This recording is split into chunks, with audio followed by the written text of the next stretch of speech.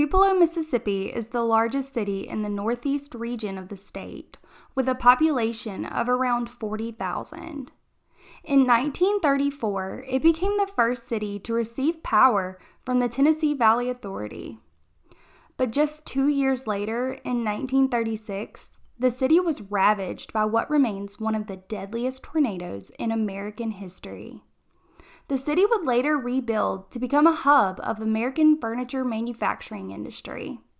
Today, it is the smallest city in the United States that is the headquarters of more than one bank with over $10 billion in assets.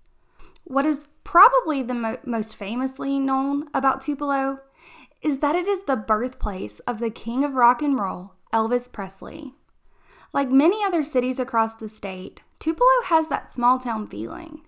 And in the summer of 1986, things were much the same way until the brutal murder of an innocent 18-year-old girl rocked the city to its core.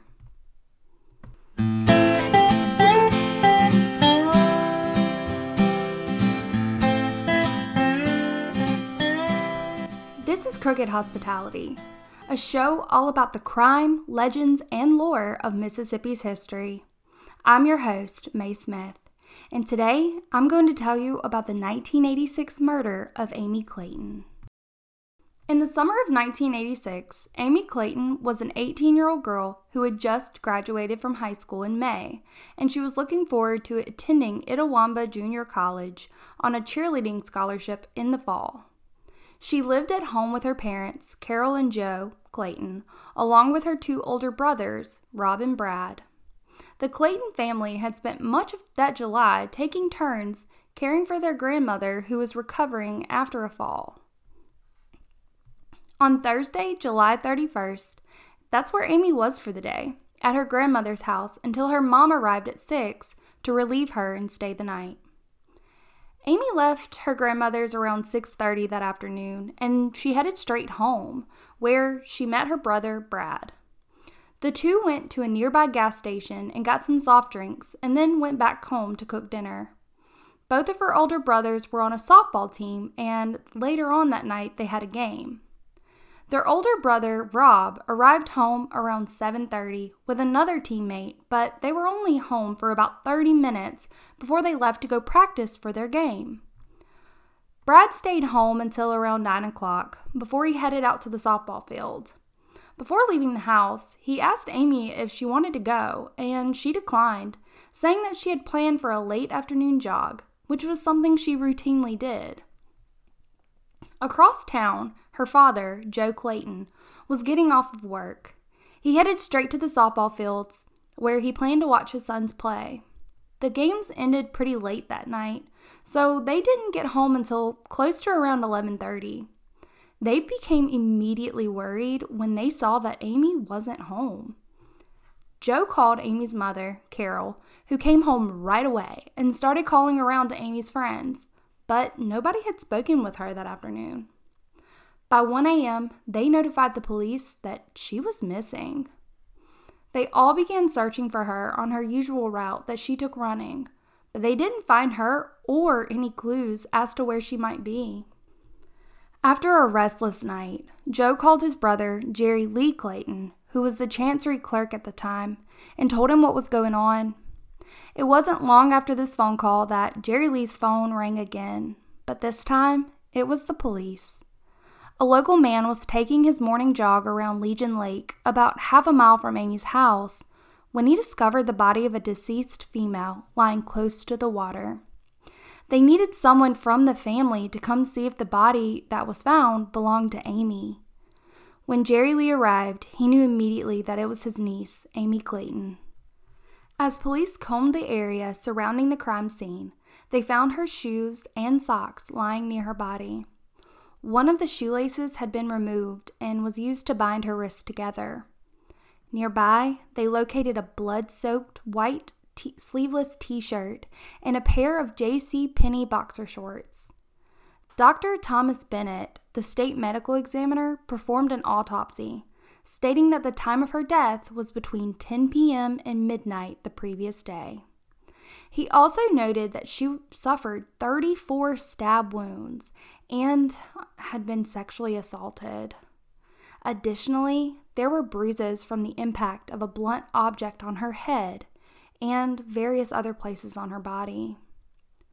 After the news reported the crime, officers received descriptions of a suspicious man who had been in the area on the day of Amy's murder.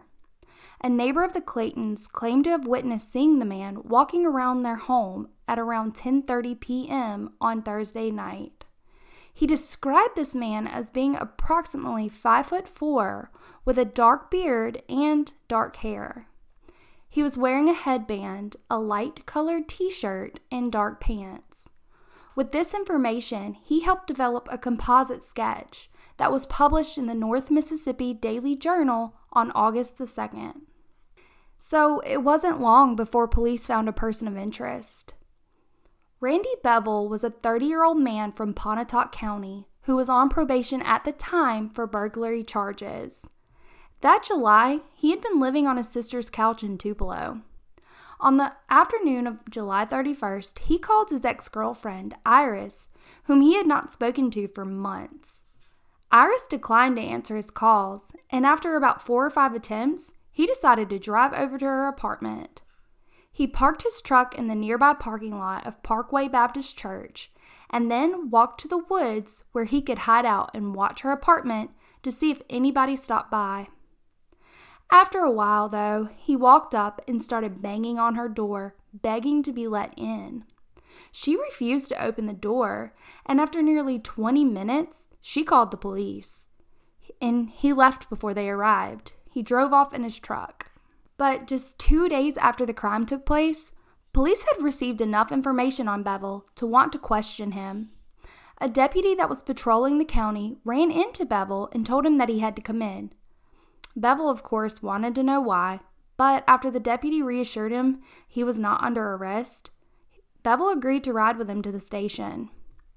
After he began explaining his whereabouts on July 31st, the officers asked him about the disturbance call they received from his ex-girlfriend, Iris.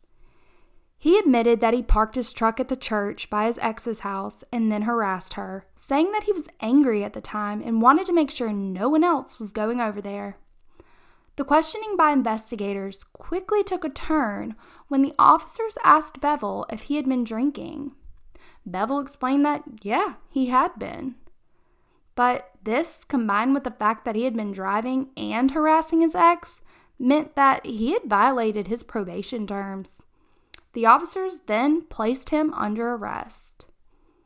While they held him in custody, they searched his truck and discovered that his seat covers had been washed and removed and were laying on the floorboard. The officers then visited Miss Hilda Wilder, who is Bevel's sister, who he had been living with. According to her, on the night of July 31st, he had not come home yet when she went to bed around 10 p.m., but that he was on the couch the next morning when she left for work at 6 a.m. She provided them with a blue sleeveless t-shirt that belonged to Bevel that was the exact style of the white one found at the crime scene. She explained that he also owned a white one identical to it, but she hadn't seen it since Thursday. Later that month, on August 21st, a hearing was held for Bevel for his arrest for violating his probation terms. He was found guilty and then sentenced to 5 years in prison. Then, just 8 days later, on August 29th, evidence was presented to the grand jury and Bevel was indicted for the capital murder, rape, and kidnapping of Amy Clayton. His trial began on March 30th, 1987. Among the evidence that was presented was the blood type found on Amy's body and the t-shirt from the crime scene. The blood type was O, which matched both Amy and Bevel. The Mississippi State Crime Lab's hair and fiber specialist, Joe Andrews, presented his findings on the hair found at the scene. He concluded that the hair found on Amy matched Bevel's pubic hair, and the hair found on both Amy's shirt and the white t-shirt was a match to Bevel's chest hair. Multiple witnesses testified to seeing a man fitting Bevel's description in the area wearing a light-colored shirt and dark pants. One man who was riding in a friend's truck witnessed an older man and a younger female having a conversation under a streetlight on the night of the 31st. The clothes he described the female wearing matched the clothes Amy had on that night, and he said that the man had on a light-colored sleeveless t-shirt that fit the description of the one found at the scene. This young man identified Bevel in court as being the man he saw that night. Another witness who testified was a prisoner who was incarcerated with Bevel at the time of his testimony. He testified that Bevel told him that he had sex with the girl and then killed her. After deliberation, the jury returned a guilty verdict of capital murder and unanimously found that Bevel should suffer the death penalty. Right away, Bevel appealed his conviction, arguing that the evidence used against him in court was insufficient. He specifically targeted the hair analysis findings, which honestly is something that is widely controversial today when used in court. He stated that the blood type O that was found is the most common blood type, and it should not have been used as sufficient evidence tying him to the scene of the crime. Lastly, he argued that the prisoner should not have been able to testify in court. His appeal was successful in reversing his conviction. However, he was tried again and convicted on capital murder charges in 1992. Randy Bevel died in custody at Parchman Prison at just 58 years old in April 2017. The cause of his death is unknown. The murder of Amy Clayton was a senseless, brutal killing of a sweet, innocent young girl who deserved the chance to live her life to the fullest. Amy's mother, Carol Clayton, has taken extraordinary steps to help victims' families in the aftermath of a tragedy. Carol's experience inspired her to establish Survival Incorporated to help other victims of a crime. She stated that at the time of her daughter's death in 1986, there were no laws in the books defining victims' rights. The media became their only source of information. Carol, along with the help of a few others, sent a 10-bill package to state legislature in 1986, and 7 of those bills passed in 1987. Now, every defense attorney in the state has to have a victims assistance officer available to the families of crime victims. A victims assistance officer steps in once a case has made it to court, and they inform the victims and their families of progress in the case, social service needs, and they provide them with other resources that are available. Survival Incorporated provides service as soon as possible to victims, including counseling and, very important, crime scene cleanup. They provide services in 34 counties and collaborate with other groups to serve as many people as they can. That's all for today's episode of Crooked Hospitality. Be sure to follow the show so you can hear the next episode as soon as it's released, and leave us a review. I love hearing your feedback and case suggestions. I'll see you next time.